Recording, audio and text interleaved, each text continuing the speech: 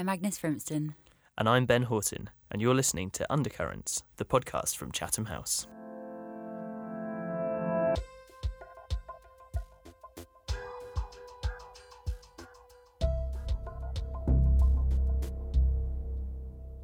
Hello, Ben. Hello, Agnes. How- Nice to see you again. how Nice are to see you you? back in our cave at the Media back of Chatham studio. House. Yeah, I'm great. Yeah, how have you been? Yeah, good. Got an absolute cracker of an interview this time. You've got a good interview. We're leading with the interview. All right, We bold, are. bold. Sorry. Yeah. No, let's talk more it's about... fine. I don't want to talk more about that. I want to talk about the interview. So, I'm just excited about it. okay, fair. So tell me about this interview. So we were lucky enough to speak to Ronan Farrow, who is an American journalist. He's a lawyer and a former government advisor. He advised Hillary Clinton. And he has just won a Pulitzer Prize for his reporting in The New Yorker, which helped to uncover the Harvey Weinstein sexual abuse allegations. I think they've shared it with the New York Times as well for Jodie Cantor and Megan Twohy's reporting. Anyway, but we spoke to him about his new book. What's the book on? Is it on the scandal? No, it's not. It's called War on Peace, The End of Diplomacy and the Decline of American Influence. Wow.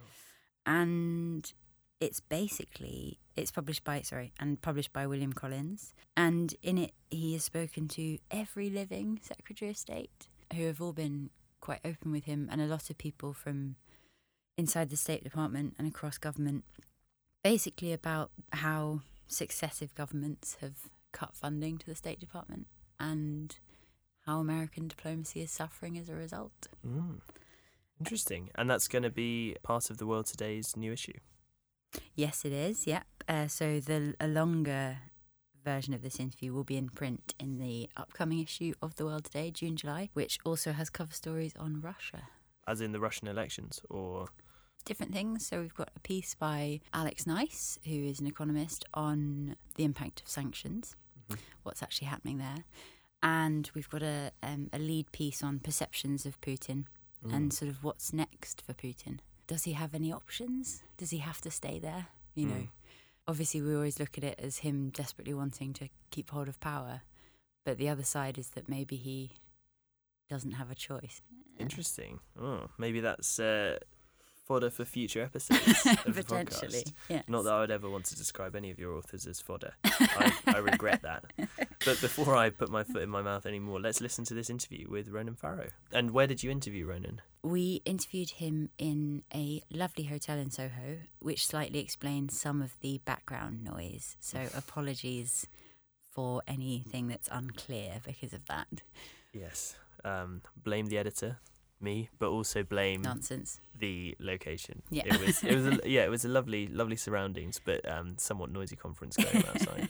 Yes. So yes, but we hope you enjoy the interview anyway. So let's have a listen.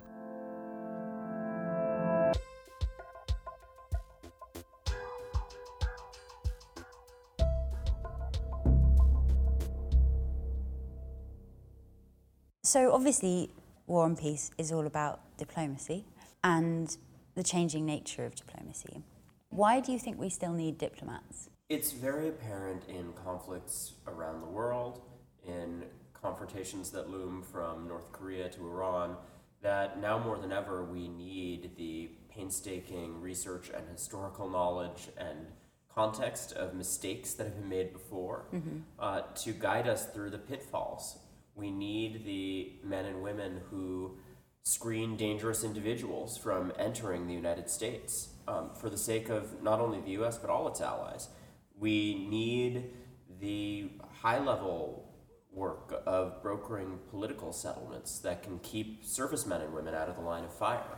And, you know, in every corner of the world, if we want to maintain any kind of authority and influence, we need to be investing in those men and women who make those deals, because China is nipping at our heels and filling that space. So there's a whole variety of reasons why I think diplomacy is more indispensable now than ever, perhaps. But also quite in danger. It's very much in danger at the moment. I thought it was so interesting that because I think it's quite fashionable at the moment to look at, especially in the State Department, the decline in the light of Trump. But actually your argument that really all of this sort of begins from Clinton. You know, I think that it's even earlier in one sense, because there has always been a strain of nationalism and isolationism that's been exploited for political gain against the work of diplomats. And I talk about how in early American history there were politicians who would, say that they'd come back from foreign courts. Diplomats would, with the plague, they'd be like, cholera carriers that have to be quarantined because of suspicion of their foreign values. And there's a little bit of that in the current assault on diplomacy under the Trump administration. That there's rhetoric on the campaign trail denigrating these men and women as dusty bureaucrats who don't get anything done. Yeah. And while indeed we need reform in the State Department, and it is a slow-moving bureaucracy that could be better equipped than it currently is to meet the challenges of the day, history shows us that every time we slash and burn diplomacy and development, it has a really deleterious effect for America's standing around the world. Yeah. You mentioned the Clinton administration. Right after the Cold War, Clinton came in on this campaign mantra of it's the economy, stupid, and refocusing on domestic issues. Yeah. And we ended up slashing away 30% of our diplomacy and development spending, closing a bunch of embassies, underfunding the embassies that were left standing, closing 2 government agencies and folding them back into the State Department, really diminishing their expertise and their mandate.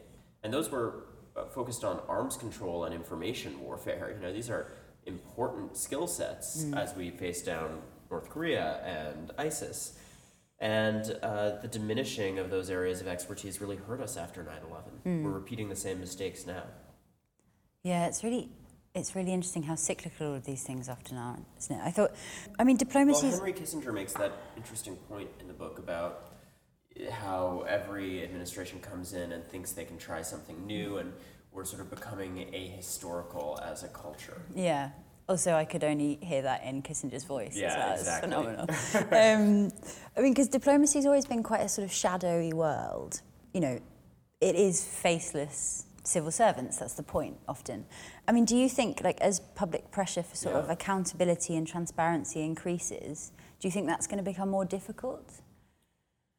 I talk about the kind of decline of the celebrity diplomat, how at one point you had people like the wise men after World War II who had a certain profile. You had people like Richard Holbrooke, who obviously is sort of a thread through much of the book, my relationship with him. And these were individuals who used their public profile as part of their negotiating skill set.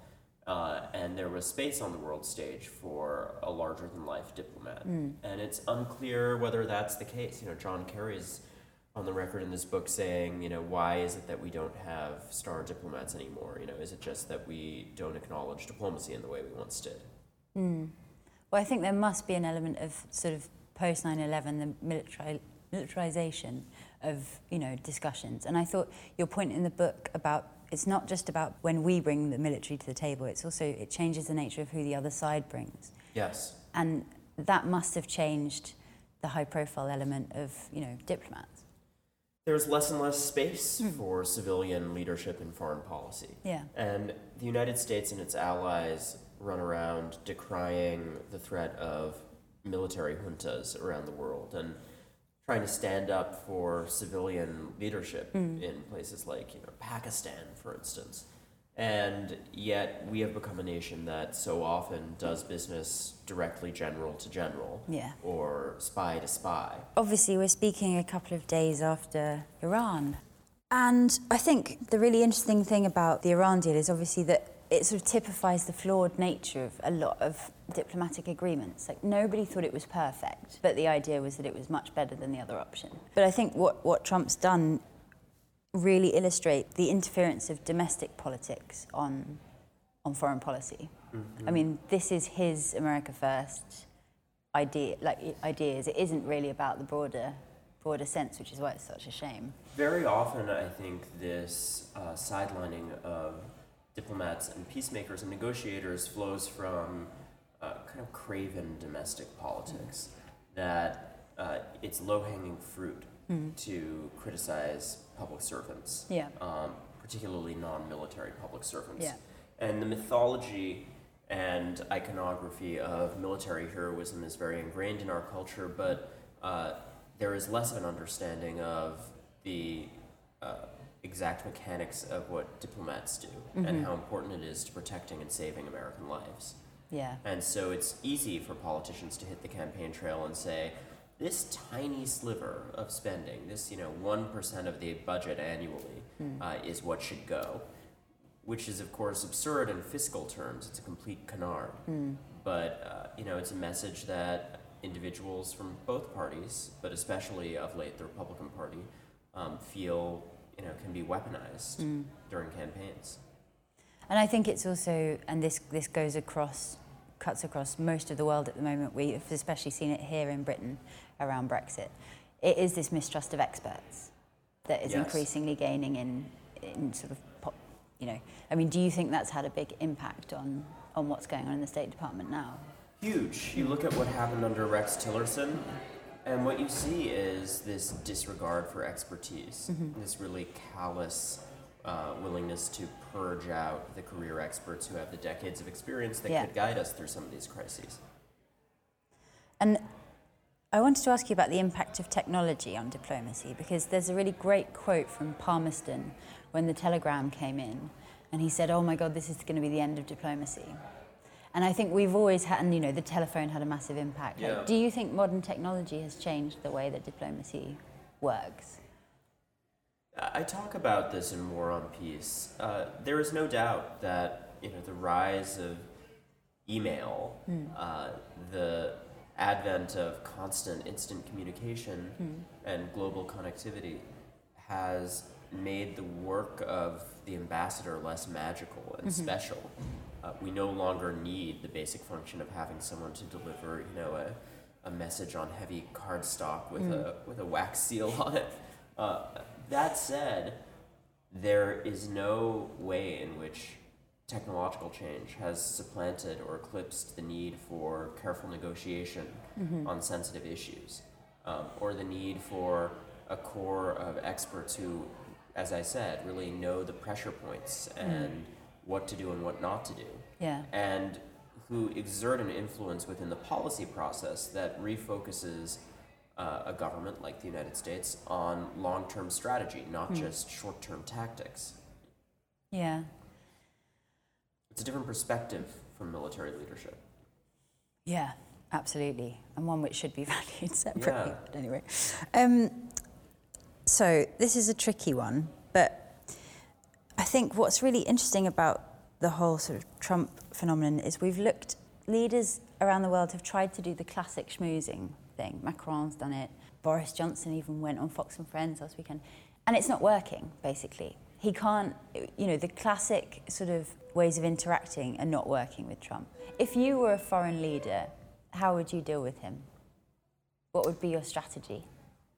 There's a White House official in War on Peace, I should say a White House source, because there's a lot of categories of White House sources who speak in this book, and I should be careful about distinguishing them all, who sort of gives an unflattering portrayal of how General Mattis deals with Donald Trump, saying, you win so much, Mr. President, you're so perfect, Mr. President, everything you say is right, Mr. President, but also here's an alternative perspective. Clearly, this is not an administration in which people last very long, and clearly there are complicated issues to navigate just in managing this particular president's ego. That quote was given to me in the context of someone saying that, in their view, having watched the communications between Rex Tillerson and President Trump, there wasn't that same ability to suck up and coddle. And, I imagine that foreign leaders face similar challenges. You look at, Macron soldiering on through Trump doing these power plays of the picking fake dandruff off his shoulder and, all the weird body language and sort of a bromance at one moment and then also trying to keep him on the wrong foot at another. So I think that there are considerable challenges in dealing with this particular president, and I don't know that anyone has cracked the code in terms of what it means to build successful rapport with him. Yeah. They're all trying, though, bless them. Not Angela Merkel. That's true. I mean, dreamboat. Lady has given up, and Sorry. fair enough. Oh, Yeah. completely. I agree with you. She's fascinating and indeed dreamy. Yeah. I wanted to ask you one quick question about Schneiderman, because I think Sure. it's so interesting that resignation took 3 hours. And in the context of the Me Too movement, and, obviously all of your work on that, do you think that has had an impact on politics? Because, Trump obviously won. Schwarzenegger had his own problems and still won as governor. Do you think they would win now? Do you think this is proof of, change? There's absolutely change happening, and I think that's predominantly attributable to brave women and now men who have said enough is enough and insisted on breaking through the veil of silence that has for so long laid over stories of this type. I also think there are changes in the media landscape. Years ago, you could simply commandeer a few magazine covers and 1 or 2 broadcasts, and you could do that through a powerful publicist, and you owned the narrative. And people like Bill Cosby used that to great effect for years and years. So much so that when I was covering the Cosby allegations, even simply pushing to ask a question about the fact that these stories were out there was verboten, and people clutched their pearls and said it wasn't news and it was too salacious to ask about. So we've come a long way in terms of the media landscape. There are now more platforms than ever. There's more women in power in media, and I think that's made a material difference. It's harder to maintain a stranglehold on the narrative. And all of this has conspired, I think, to create a universe in which these stories do matter, including politically. Yeah, I hope so. I hope so too. So, last question for you, because thank you so much. You've given us so much for your time. No, of course, however long you need. Is there anything that you left out, or that you wish, with all this that's the problem with doing something like this, everything changes so quickly. Is there something that you would have done slightly differently or added in, or, yeah? I'm so glad you asked that question. No one has asked that on the entire book tour. Originality. Anytime you have a project like this, there's massive reams of material that don't make it into the final cut. And it was very important to me that War on Peace be a snappy read. Yeah. I, in the final pass of editing this, cut out everything that could possibly go. One of the casualties of that was an entire chapter on the Philippines. Individuals who felt that they could set up an interview with Duterte, Wow. which I think would be a fascinating conversation. Yeah. And partly I felt that, the narrative didn't need an extra beat in that part of the book, and then also I just ran out of time. Yeah, of course. But that may be something I return to. Yeah, I mean, that's a whole book in itself, to be honest. It is, for what sure. he's up to, Yeah. and how popular he remains, and Fascinating. absolutely fascinating. Yeah, brilliant. Well, thank you so much. That's really kind of you. Thank you.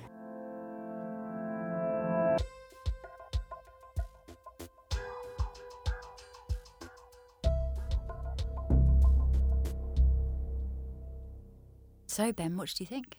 I thought it was a super fascinating interview. I thought it ranged quite widely. Yeah. He's a man of he's got a lot of analysis at his fingertips, and you listen to people sometimes who are talking outside of their wheelhouse a little bit, but it didn't feel like that at all. And I thought particularly his take on the State Department is particularly interesting, I think, coming from a London context that we come from. Yeah. I mean, it always surprises me how much the US State Department is in the news, in contrast to how the British Foreign Office really very rarely is. And I don't know whether you have a take on why that might be. I think for British civil servants, it's sort of a failure if you make the news.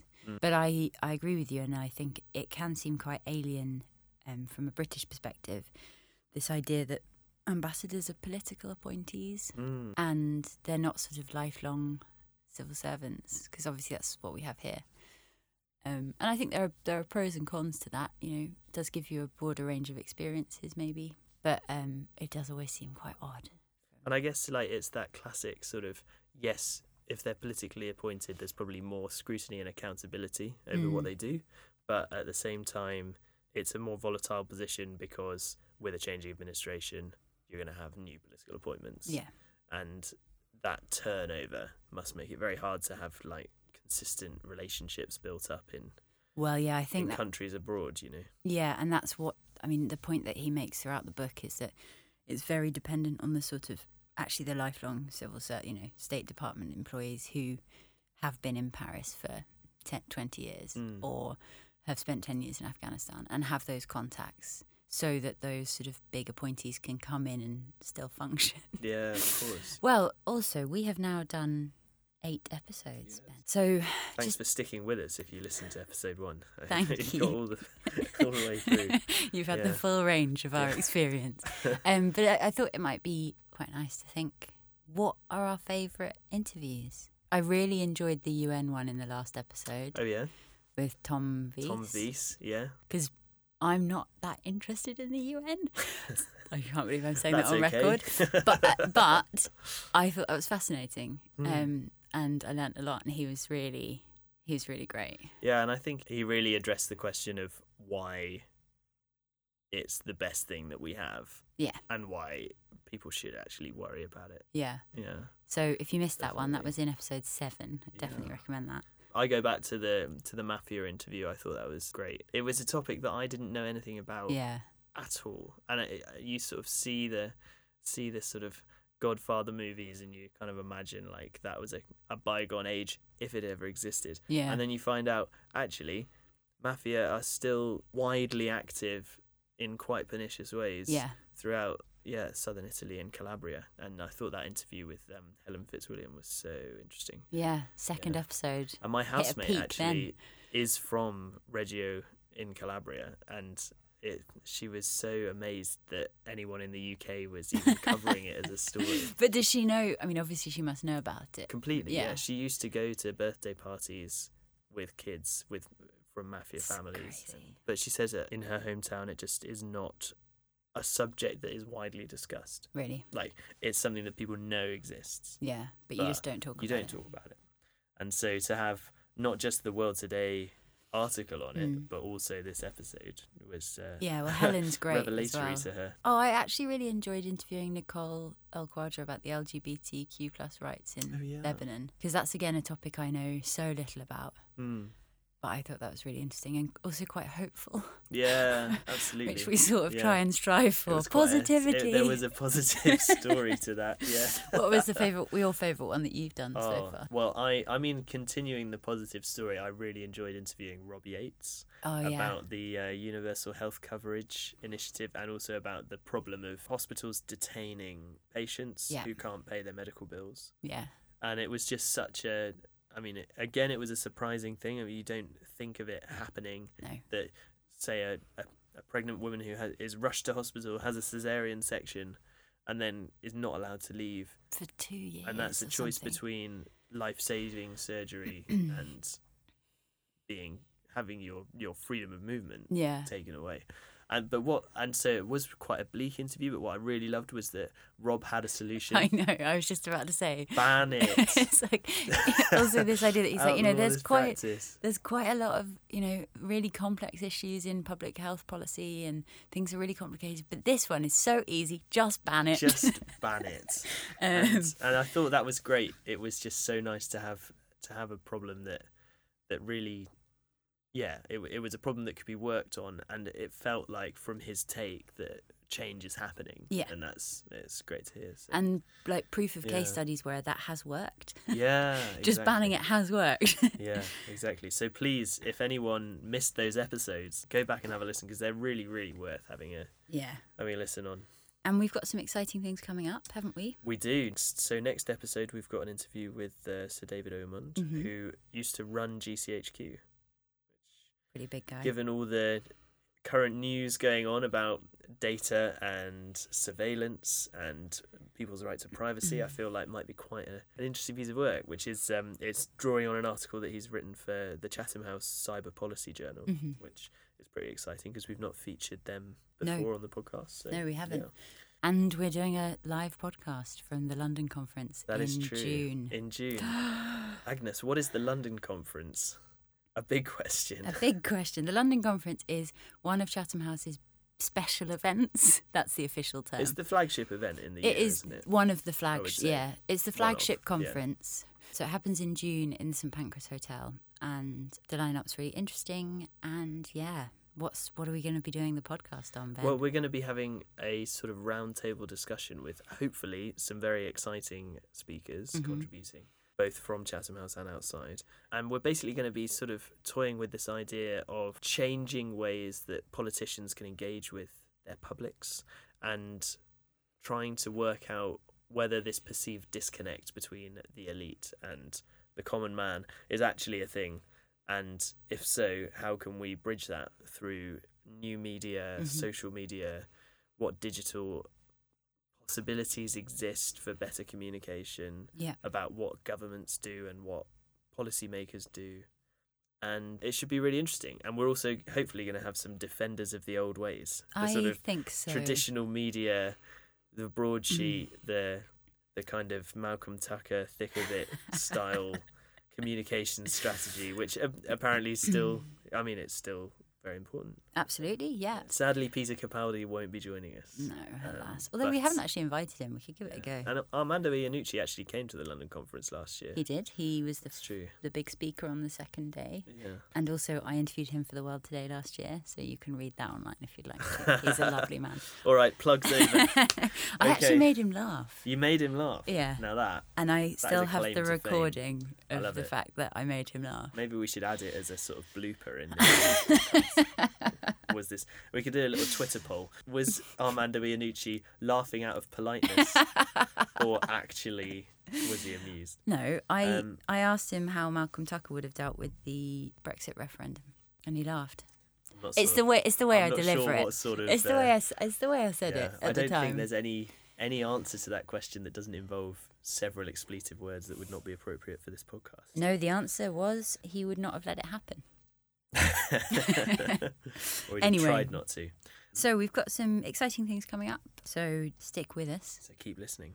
We hope you've liked what you've heard. But that is it for this episode of Undercurrents. If you liked what you heard, please rate us or leave a review on whichever podcast app you use, and subscribe to our channel, Chatham House Undercurrents. Please do get in touch if you have any questions for us or any ideas of things that you think we should cover, and follow Chatham House on Twitter @Chatham House. We'll be back in a couple of weeks with some new exciting interviews, but in the meantime, I'm Ben Horton. I'm Agnes Frimpston, and you've been listening to Undercurrents.